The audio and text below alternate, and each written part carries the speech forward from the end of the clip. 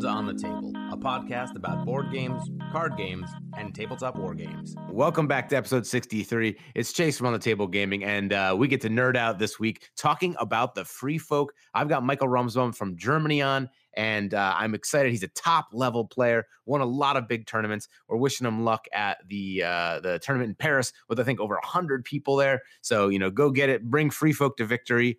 This is the era, guys. Free Folk rising. So let's jump right in and start talking about all this goodness.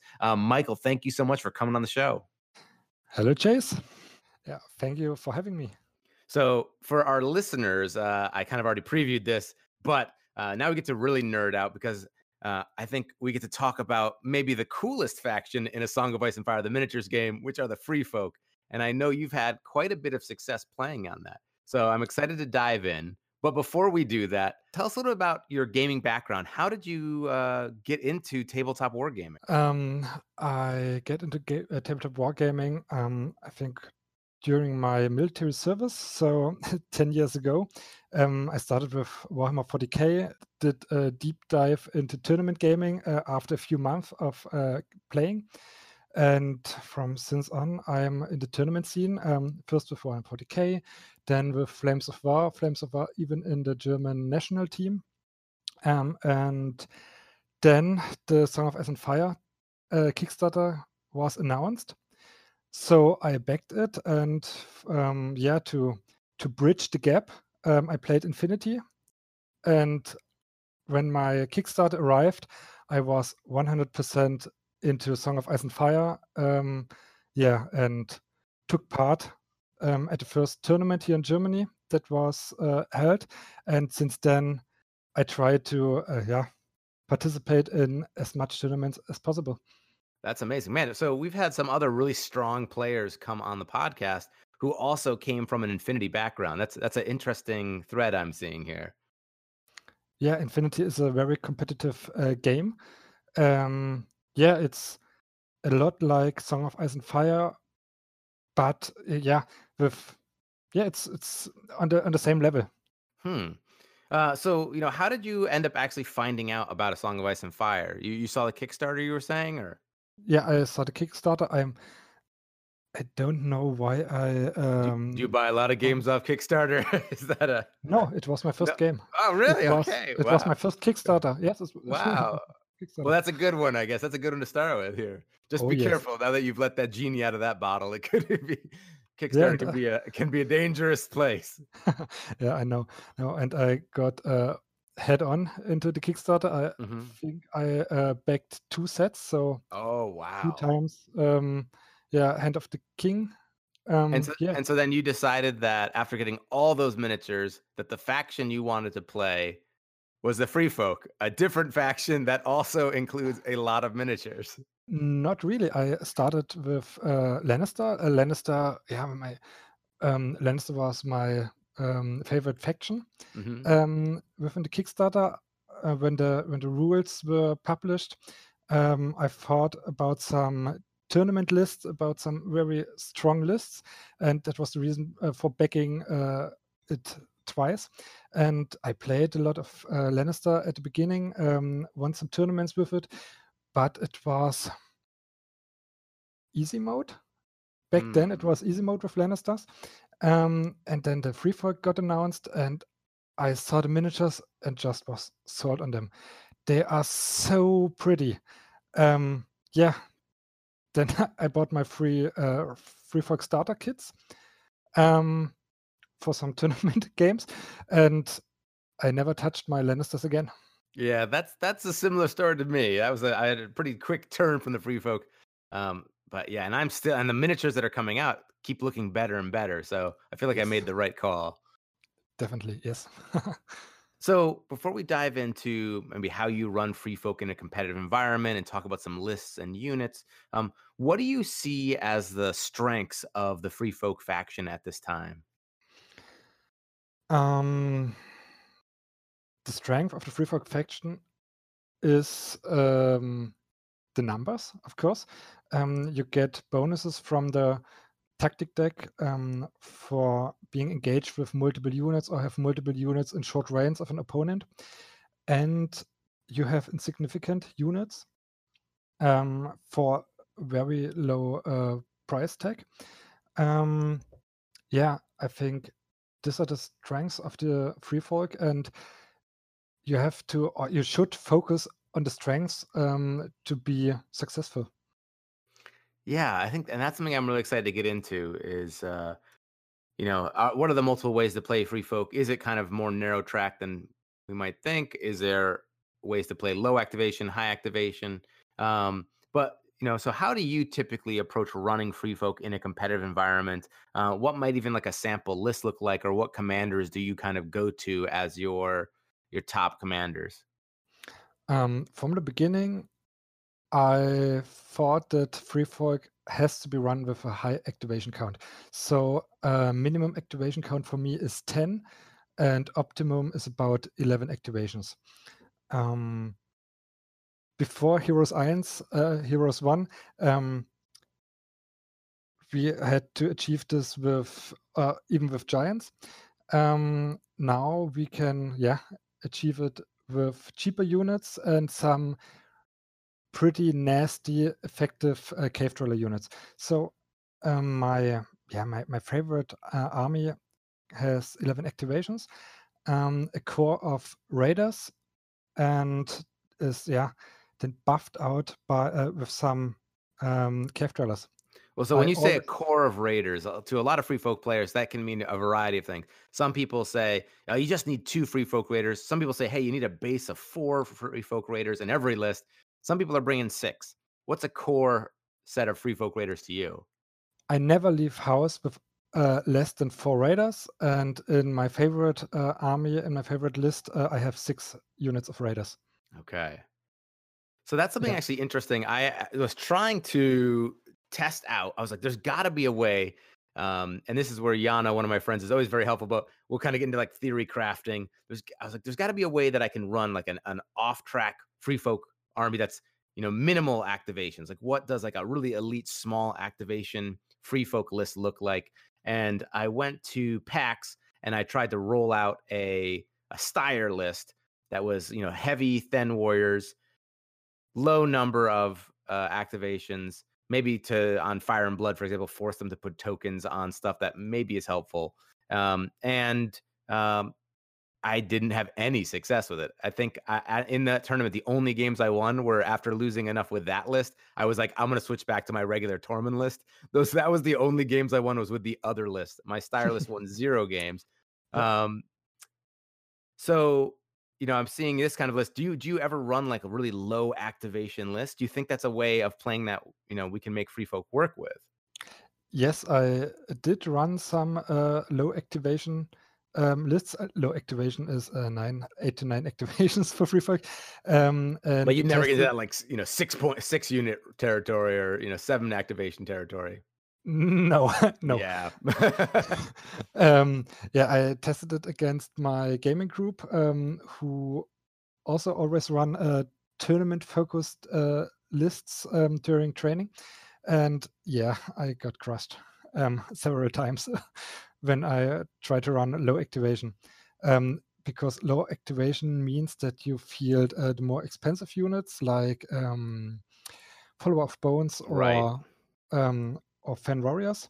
And even the Then, I find, while they can take a lot of damage, at 6 points, I'm not doing damage. And so I was very pillow-fisted, and I wasn't doing anything, and I couldn't control, and I lacked any sort of combo potential then. Yeah, and even they can't even take much damage. Right. Normally, they are down after 2 turns of fighting against Son Swords. Yeah. So they look nice. The models are really nice, but they don't have a significant role in a Free Folk army. So you got your core set of raiders, then you're saying in your favorite list. Let's go through it like item by item. So how many raiders does this list have? 6 units of raiders. 6 units of raiders. So that's a pretty good solid block. You're taking up some real estate on the board. Yeah, I focus on using all the space on the board. So you can fit exactly 6 large infantry trays and 1 small tray on a 48-inch board. Okay, good to know. So you've got your 6 raiders. What do you add on from there? I add on 2 units of cave dwellers. Okay, so And that's your damage. You're spiking out there. yeah, that's the damage. That's the my cavalry, kind of. Yeah, my task force, Hmm. deep insertion troop, to shoot out like a missile and hit something in the enemy line, crush it from the front, and then reposition into the back of the enemy, while the raiders hold the front Now, are you line. putting any attachments in the cave dwellers or your units? Yes, I always field hammer, the 1-point hammer attachment. Okay, so where do you put her then?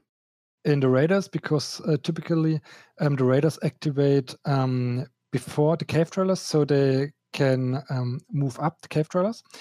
And then I attach the Reaper commander in one cave dweller unit and 1-point attachment in the other cave dweller unit. And that's typically a fan chosen of Styre. Yeah, a raid leader is possible, and of course a skin changer. So we end up then with 6 units of raid leaders. 6 units of free folk raiders. Harm of the Dogs had attachment in a raider unit.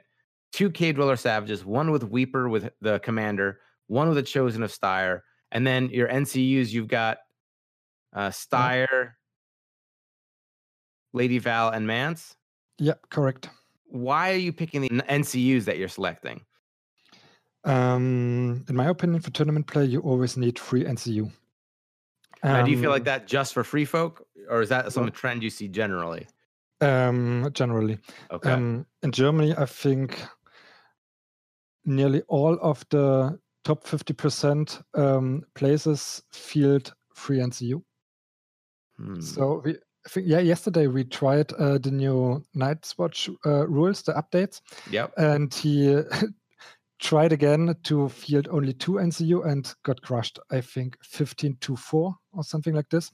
Running only 2 NCU is a very bad idea, especially against free folk. And so you've got a ton of activation in this list. So how are you going to use these pieces together now to win your matches? Like, what's your approach going in against an opponent? You got all these raiders. You got your 2 cave dweller savages. What are the kind of combos or strategies you're using to achieve victory? I start with moving forward in a kind of battle line, and I wait until a round where I am the second player, and at the end of the round, I shoot out one of the cave dwellers with hammer, charge an enemy unit, preferable with the Reaper cave dwellers, do an attack, and on the start of the next round, I do attack about the combat field of the tactics board with Styre attached, and typically the unit is gone after that. And if the enemy only has 2 NCU, or I have something like Swift Advance on my hand, you can do the double attack at the end of the turn, at the end of the round with both cave dweller units, and delete an enemy unit. In one round. Are you mostly are you spreading your cave dwellers out, or are you running them side by side often? Side by side. Okay. Yeah. So you're really smashing down on one side of the board or on one unit. Depends on where the enemy focuses his units. I normally start with raiders on both sides of the table, and then I'm building my battle line more to the middle to react on the enemy unit placement. That makes sense. And so I see you've got the Chosen of Styre in there, and that can then play really well with Mance. You can throw out your weakened token, and then if you take the tactics zone on the tactics board, he's dropping 2 more tokens. You can instantly get to 3. Yep. It's not only in combination with Mance, it's also if you want, if you are not the first player and expecting to get charged or attacked, so some weakened tokens are pretty helpful to to push up your survivability of the cave dwellers. Yeah, no, that's amazing. That attachment came out. That was a game changer for me. I was like, oh man, like it's hilarious when your opponent is not able to kill your free folk raiders in one shot because they're weakened. Yeah. Yes. Back then, I also thought, man, that's the best 1 point attachment you can get for free folk. Now with I think 8 or 9 games in with the skin changers, I think I changed my mind. So maybe a quick sidestep here. Skin changers, like, yeah, what do you think about the skin changers? Do you have a favorite animal form that you deploy? Yeah, I typically use 2 animal forms. That's the eagle and that's the bear. Yeah, and I think the eagle gives the free folk the capability to do longer charges. Right. So that ability lets you roll an extra d6 on your charge. When a unit charges a unit with an eagle, you get an extra d6, and you can ignore the dangerous, hindering, and rough keywords on terrain. So, man, you can really use terrain to advantage now to use that as a defense that you can cross, but it's maybe hard for them to countercharge you. Or as I normally play with 2 corpse piles. Because the corpse piles help me more than they punish me. It's now even better with the eagle. So the cave dwellers can really do long range charges. The other option is that we didn't mention really is the wolf. Now the wolf makes it when you mark that target with a wolf, when they roll defense saves against attacks on a roll of a 1, they take an auto wound. Why have you maybe not fielding that one quite as much? It's the wolf is only helpful if you hit an enemy really often. And you want to have like a high volume of dice, right? Yeah, and with raiders and maximum 6 attacks per raider unit, that don't really happen really often. So where I find it useful is against a lot of direwolves, against Starks with a lot of direwolves, because it increases the chance to kill a direwolf with Steyr pretty significant. So you have about, I think, 10 or 14, something in the range of 10% chance to kill a direwolf with Steyr in 1 round. That with is wolf, amazing. I had not thought of that. That's great. And with the wolf, you increase the chance up to, I think, 30%. So 1/3 is Oh nice. My gosh. And Jorah Mormont, that commander, I know no one's taking him right now, at least locally where I am, but sure, I'm going for him as well with that. Man, okay. And then the other option is the bear. Now the bear's got movement speed of 5, savage mauling. He hits on 1 die on a 2+, 3+ armor, 2+ morale. He's got 2 wounds, no victory points when you kill him. But he activates after the unit that has the skin changer in it, and he's got savage mauling, which is a vicious attack that doesn't allow defensive saves. How have you been finding fielding the bear? Fielding the bear? No, I fielded 5 to 6. 5 to 6 bears. Oh my gosh. Okay. Yeah, I ordered 3 boxes and just practicing with a tournament list with 6 skin changers.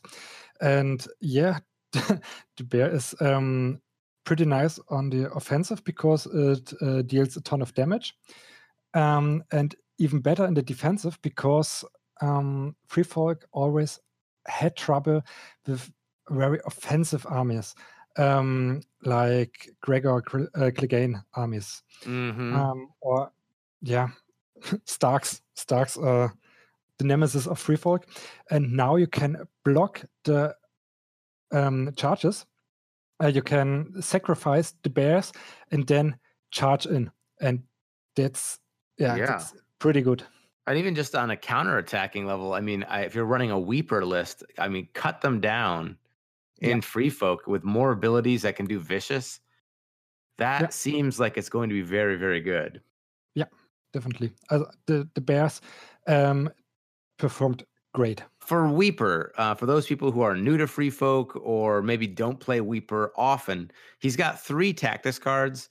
The first one is Agonizing Deaths. When an enemy combat unit is destroyed, all other enemy units within short range of that enemy suffer a panic test with a -2 to their roll. What kind of strategies or how are you generally applying that? Is that just kind of like a win more thing? What's your approach to using that tactics card? The Reaper tactics card, I think, are one of the strongest tactic cards in the whole Free Folk army. So typically, I save them on my hand, except for Agonizing Depths. The 2 others are pretty strong, and it's Agonizing Depths is like all the other tactics cards in the Free Folk basic deck. Very You often, situational. very situational, and you normally discard them at the start of the game, most of them. So then Price of Failure, when a friendly combat unit attacks before attack dice are rolled, all attack dice results are automatic hits for this attack. For each result that would have normally missed, the attacker suffers 1 wound. So I'm looking at your list here with your Free Folk Raiders and your Cave Dweller Savages. Are you generally playing that on your Savages then? Yeah. Just to kind of smash through that damage and then potentially, hopefully with the +1, I guess, to hit from the ranks, not missing a lot? Normally I do it when I'm weakened and charge head on. So it's for the first attack and the double strike, I normally use this tactic card so that I deal maximum damage even if I'm weakened, and then do even more damage in the second attack. Oh, I see. Okay, interesting. When you are initially charging with a unit of Cave Dweller Savages, you're selecting? Do you still take Sundering then, or you take Vicious? I mean, it depends on the unit, I guess. But using it with Price of Failure, I guess you're using it on the second attack. So, I'm normally maybe in 90% of the time I use Vicious, because Vicious does typically more damage. Sundering is about 1 more wound per 6 hits. Mm-hmm. So it's about 1 additional wound. So it's better to have the enemy fail a panic test than doing 1 additional wound. Especially if you've got Weeper in the unit, right? That's right. D3 + 3. Good God. Yeah. And then the other tactics card is Reckless Slaughter. When a friendly combat unit makes a melee attack before attack dice are rolled, this attack rolls +3 dice and gains Vicious. After this attack is completed, the attacker becomes vulnerable. My favorite. What makes this so strong, especially in your list? I'm seeing some synergy here. You have 6 units of raiders that, throw peanuts, but with this card, they hit like a truck. And that's a lot of possible threats. Yeah, maybe you parked one of your raider units in the flank of an enemy, and the enemy thinks, 6 attacks, doesn't do me much. But then charging in with 9 attacks, maybe even using gang up, wow, a ton of damage. Pretty nasty. Yeah, and then if they're, even if you did that on your Savages as well, making them vulnerable. The Savages have a 6+ save anyway, so it doesn't matter. Like, all right, man. So everything is scary with that. Yeah. But you don't want to play it on maybe Fen Warriors or something like this. Yeah. So, how have you found this list to play? Are there certain game modes? Have you found tournament success with it? Until now, I played nearly every tournament with this army list, and most of the time, or most of the games played with exactly this list, because I had no real second army list, because this army did the most work. It worked against most opponents, against most enemy builds, did the most damage. It just was extreme reliable. Are there any lists that you found that it was a little bit more challenging into? And that, a lot of this, your opponents, you have to worry about like, different skill levels. Sometimes players are really good, sometimes they're not. But is there certain types of lists where you're like, oh, that often seemed more of an uphill battle? Starks. Definitely. Starks felt always like an uphill battle, especially with the old Great Axes. Yes. And exploding cave dwellers. And I think now, in general, every game feels like an uphill battle. That's true. And so I noticed you don't have any raid leaders in this list. Why not? What's your thought behind that? I tried out raid leaders at the start of my Freefork career, and they're too situational. So you need to attack the same target, and that's often a reason for not using them. So one of the things I often find was like larger activation lists is that like I can achieve some of the similar effect of having a raid leader, getting to go twice, if I just have more units left on the board. But when you have more units left on the board, most enemies are out of charging distance. So raid leaders do more damage during the alpha strike. So if you're the first player, you do more damage with a chain activation. Mm-hmm. But you have to set it up, and paid mutiny or something like this can ruin your plans. That's true. Well, this looks like an amazing list. I'm excited to try some of this out. That's a lot of raiders. Let me take up some real estate. I feel like this it kind of encapsulates like kind of the free folk identity. We have a lot of insignificant units, and then you've got your workhorses and your cave dweller savages that they're going to be setting up your big plays. Yeah, I think free folk should always look like something a base of a lot of raiders, a lot of cheap insignificant units, pushing one or two stronger units. So what are your thoughts on some other units in the faction? Things like Spearwives that have been recently changed in 1.5 to be 4 points, but not insignificant like their Trapper 4-point counterpart. Do you run them often? Since the patch, I run them in one of my tournament lists for the upcoming tournaments. I found them to be okay. They're no cave dwellers, of course, and I take them into my army when I have enough trappers. So they're just in my army because there are no other 4-point units. Okay. And if I don't have the points to field 2 additional raiders, I take the Spearwives. And are you running them just naked? Do you throw in? I know some people run like Spearwives with a raid leader and then cave dwellers, so they can either throw their spears or they can charge and set up a spike of damage for cave dwellers. Are you better off at 5 points just taking cave dwellers? Yeah, I think a Spearwife with an attachment is not as strong as a naked cave dweller unit. Okay. But in my army, where I field them, I use them as a base for a skin changer. Oh, okay. And so they do their job. They are more fearsome than the trappers for the opponents because they see 7 attack dice with Sundering, so they can potentially do some damage. So they keep their distance to them, others than the trappers. So trappers they don't fear at all. So it works. They are okay, but of course I would hope to see them pushed a little bit more. What about giants? Do you often run giants? Yes, I run them in every tournament list. Back in the days where only the starter box was available.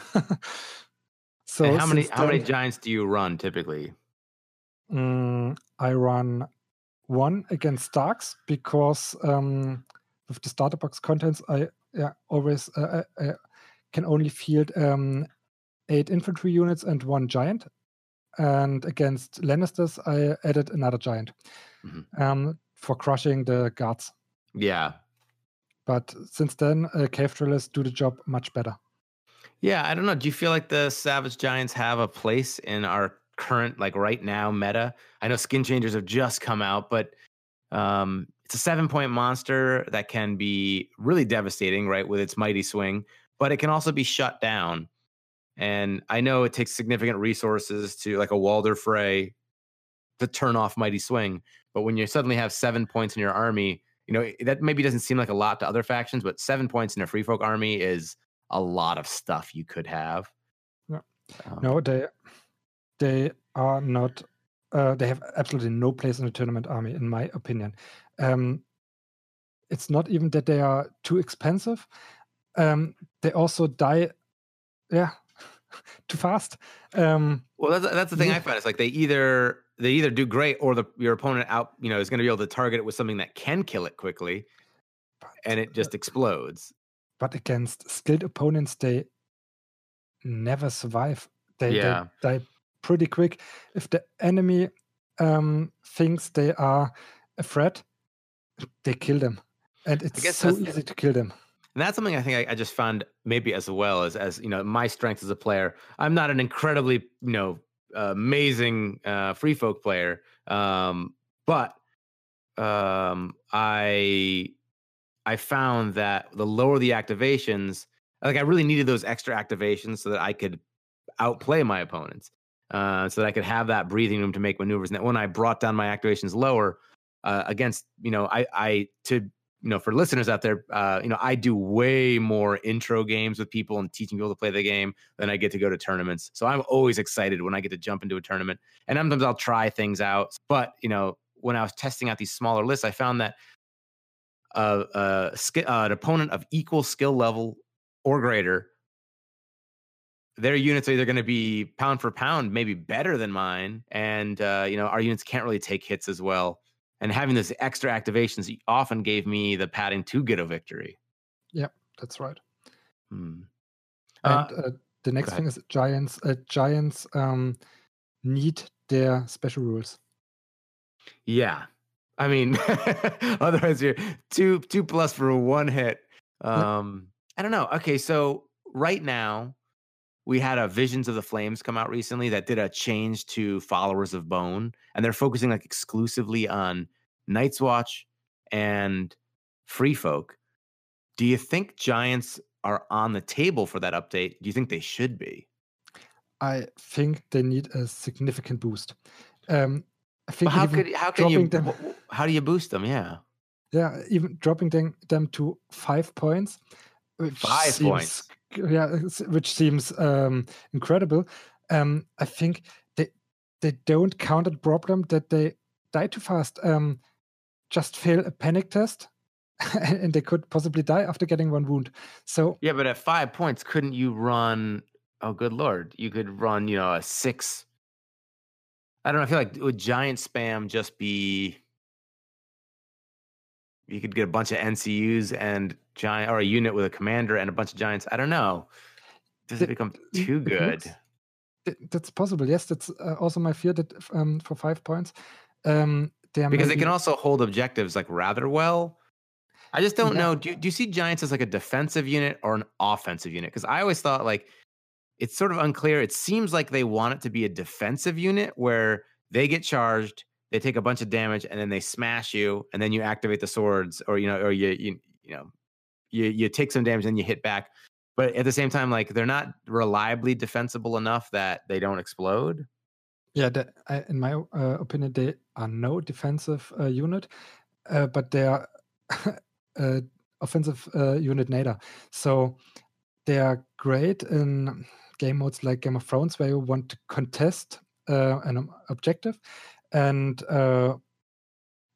charge them in at your last or nearly last activation. Maybe you have a unit of veterans sitting on the middle objective, which grants 2 victory points. So you want the giant smashing into this unit to just contest it. The problem is when he activates, he maybe hits you 2 times, so does 2 attacks, and then your giant is down. Right.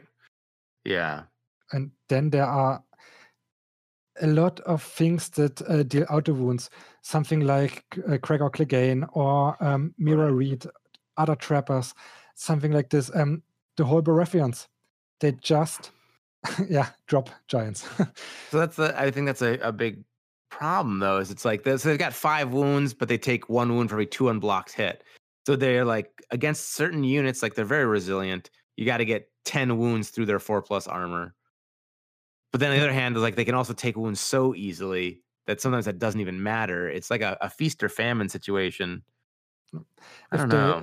If they push their wounds maybe to 10 or 12 and get rid of the 2 hits for 1 wound thing, then you have problems healing them up. So you need. Well, then it's the mighty swing D3 +1 for each additional wound. If they had 10 wounds at D3 +10, I would be. No, yeah, you have to change everything. But I mean, right? So everything in that unit is so tied together with the wounds to the damage output to that. It's like if you tweak it any one way, the whole thing kind of stretches weird. Yeah. But maybe there'll be other things that come out that work with them or synergize with them. But I don't know. I'm excited to see if that's in the update. I don't know what they would do, but I was taking lots of giant. I was taking a giant in my list back. I ran a lot of Tormund early on and taking giants with him in my list. And then when the Heroes 2 box came out, I kind of dropped giants entirely. Yep. And then I was like, wait a second, like maybe it's time for giants. And I've been trying it out a little bit more. But I had a few recent, and then they're like, sometimes you just roll bad. But I had some morale things where you get dinged with a Cersei and then exploded. And then I'm like, oh, that felt bad. And I'm like, nope. Like, it's so easy to get you to morale of maybe 7 or 8, a test on 7 or 8. Yeah. And maybe even the enemy, if they play paid mutiny and have the wealth zone, you get 3 auto wounds, automatic wounds. So every faction has its ways to bring down a giant pretty easy. Right. And you, of course, against unexperienced opponents, giants shine. Right. Yeah. You get someone just brought up their Baratheon starter set and they haven't played many games. You're going to be, Styre gianting right through units of wardens, like, woohoo. Yeah. But against experienced opponents, they counter your giants pretty easy. Walder, Tywin, they do a lot of things to just to keep you from playing the giants with effect. So I guess that was the biggest challenge I had as a player, was that in trying to do lower activation lists or just try different things out, when I had lists that were too pillow fisted, they weren't doing enough damage, I was like, maybe giants is the way to do it. But I feel like I often just end back up at Cave Dweller Savages. Yeah. And I know we had when maybe we'll talk about in a second, the updates to the Followers of Bone.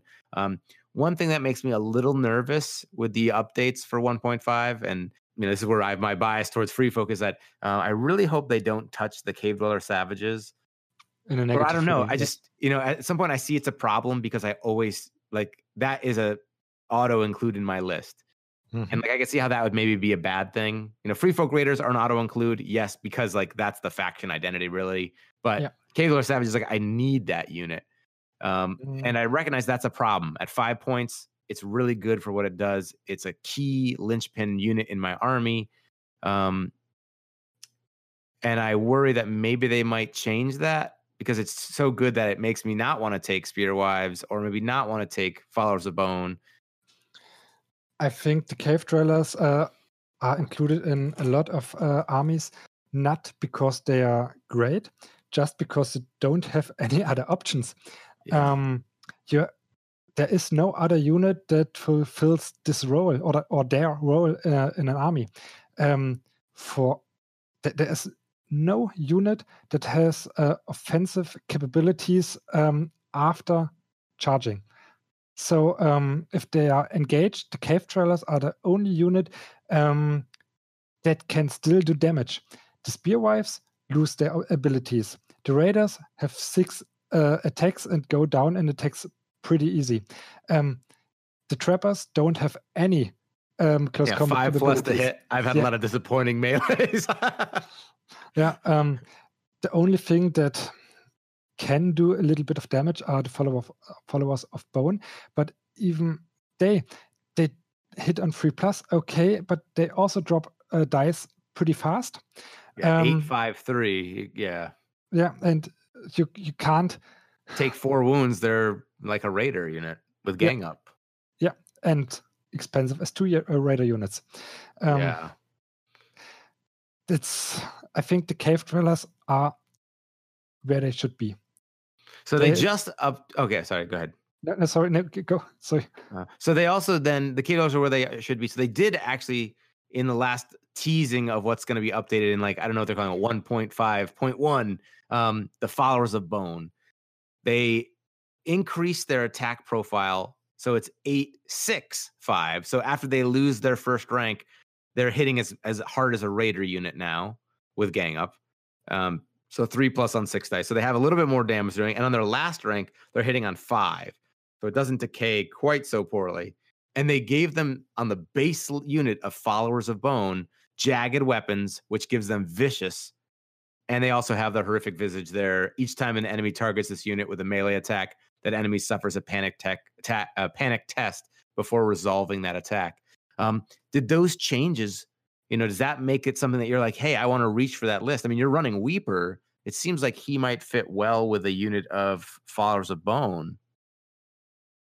What do you think? If your raiders get charged by some Knights of Castle Rock or something like this, or charged by some berserkers or something like this, how long do your raiders last normally? My raiders? Your raiders. Knights of Castle Rock, if I hit them back, not so long. Maybe 1 attack, and they die from 1 attack. Yeah. Followers of bone are basically a unit of raiders. Yeah. So I guess the only thing I could see, and I guess that's the problem I had with everything, though, is that, you can't get hit back. Yep. Like, this unit has to kill what it hits. Yep, but it won't do it. Is it? Yeah. The problem also is they have morale 7. So every unit with vicious will deal a lot of damage to them.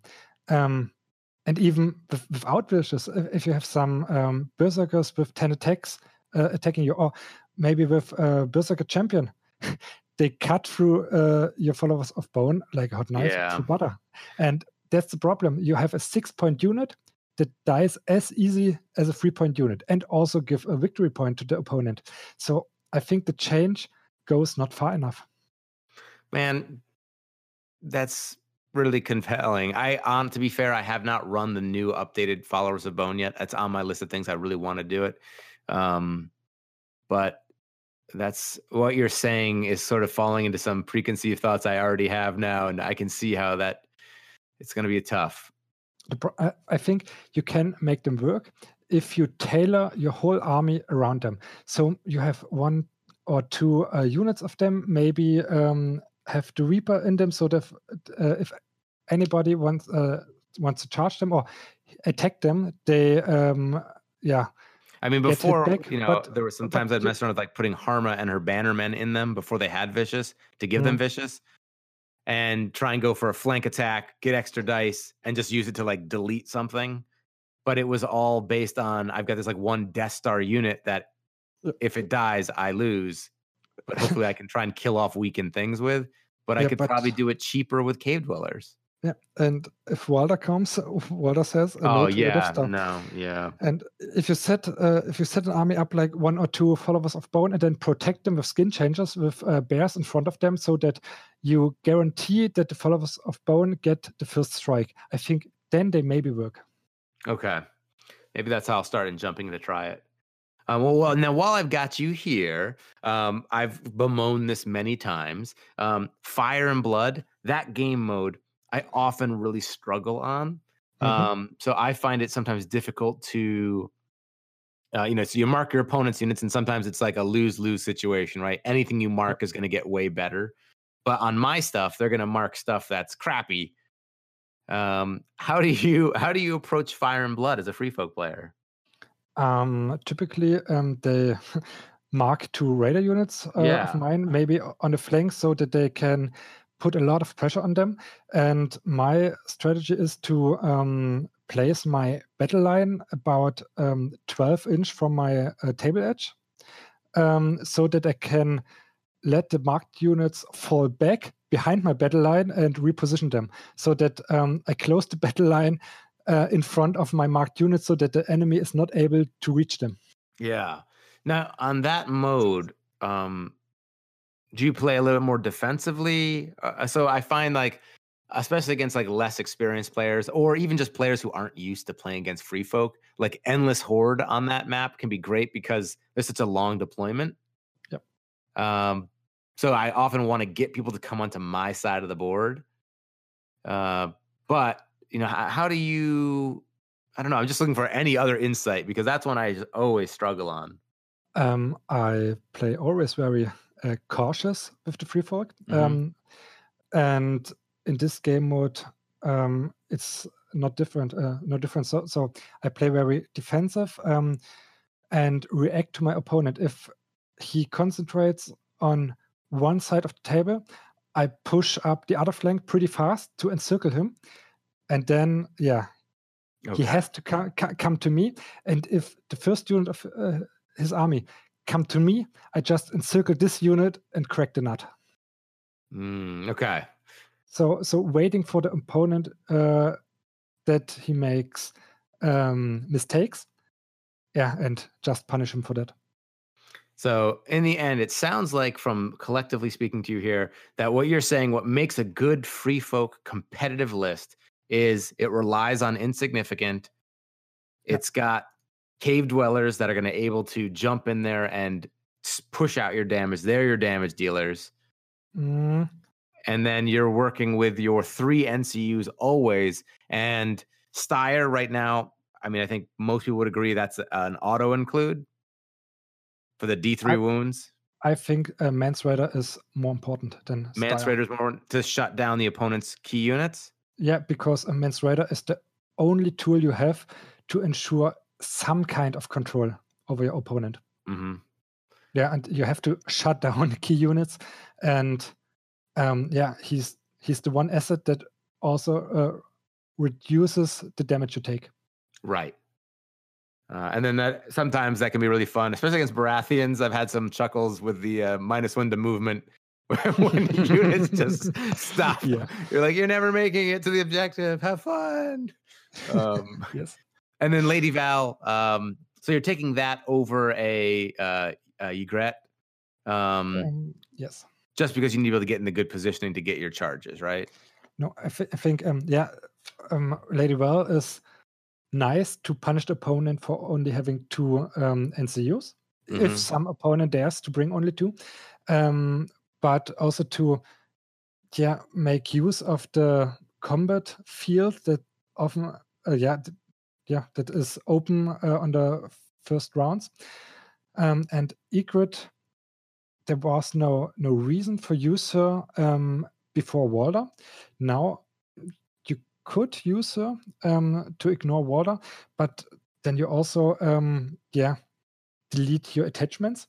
So I think it's better to use Lady Val, because Lady Val gives you some bonus every time you use her, while Ygritte is very situational. So Ygritte is sometimes cool, but most of the time she's just so. Okay. Well, awesome. Now, you're playing mostly Weeper competitively. Any thoughts on the other commanders? How would you maybe rank some of them? Since the skin changers are available, or when they become available, I find Hama pretty attractive. I tested Hammer out later as my second, before as my second list, beside the Reaper, but she had no options to crush an enemy frontline from the front, because skilled opponents normally also build a battle line where no infantry tray can flank them. Right. Even with fending maneuver. So she had no options to just crush one enemy unit and roll up the battle line. So she was that's a challenge. not viable. I found that as a harder competitive option, and yet I can watch skillful players play around her either by denying zones or just positioning. Yeah. That's one thing I think for me, I've had experiences like in the end, the best commander for me is the one I have the most experience with. Like I played a lot of Tormund. In the beginning, I didn't play quite as much Mance, and I'm saddened by what happened to Mance in the last update. Oh yeah.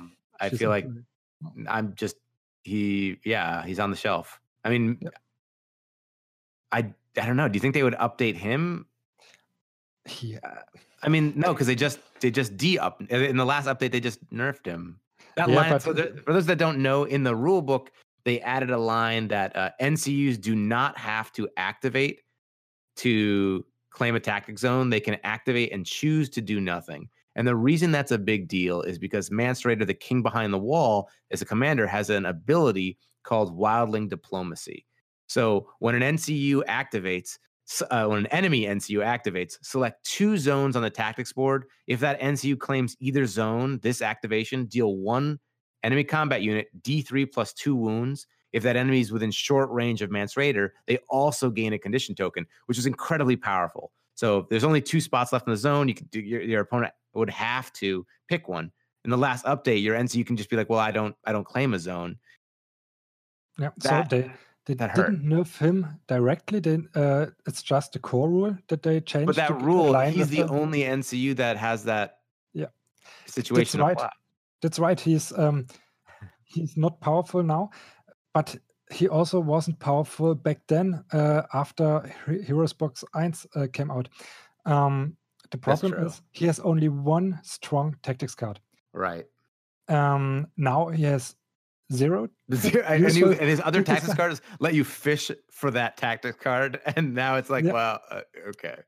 Yeah, and his attachment ability is also not that great anymore with the new panic rules, and he would turn everyone within short range. It would turn the morale to 6+. Yeah, so your whole army depends on him, and getting his unit killed or walled or Tywin or something like this, just let your whole army center collapse. And he has no offensive capabilities. He has a little bit defensive capabilities. He's just the worst commander now. In my opinion, he's the worst commander. Even the Lord of Bones is a little bit better than him. Oh man, yeah. I had a bad Lord of Bones experience recently in a tournament where on the first turn he got Jaqen H'ghar and killed, and and it could have been walled. Anybody could have shut him down or something, but it was just one of those moments where I was like, I'm gonna do this weird thing and it's gonna be cool, and like I'm gonna try this fire and blood approach where I'm all gonna be about rattle shirting, and then he got zapped, and then things went downhill, and I realized I'm gonna stick with Tormund. I feel the most comfortable with. Yep. And the problem with Mance is, I think Michael announced that they are really reluctant to change tactic cards. Right. So they have to change his attachment, and I think giving a morale bubble, buff bubble, is strong, kind of strong, but what do they want to do to compensate the tactic cards? I don't know. He has to be a superhero, and even a superhero gets shut down with Ward of Ray. So I don't know how to balance him out. Yeah, I don't know. Well, if we got any people out there listening that are still big Mance Rayder fans, let me know, because I'd love to hear what people are doing with that, and maybe they'll be updated. Like I said, I think he's in a weird spot, and they just did impact him. I guess not by changing him, like you said, by changing a core rule, but the core rule only affects him. Yeah. So I don't know if he's getting passed over now, or maybe they'll be switching, but I don't know what they would switch. Well, I think we're getting up there in time here, but you got any upcoming events, or I mean, people might see you on Tabletop Warden. You've been on their podcast as well. Yeah, I was on the podcast, I think 2 or 3 Free Folk podcasts at Tabletop Warden.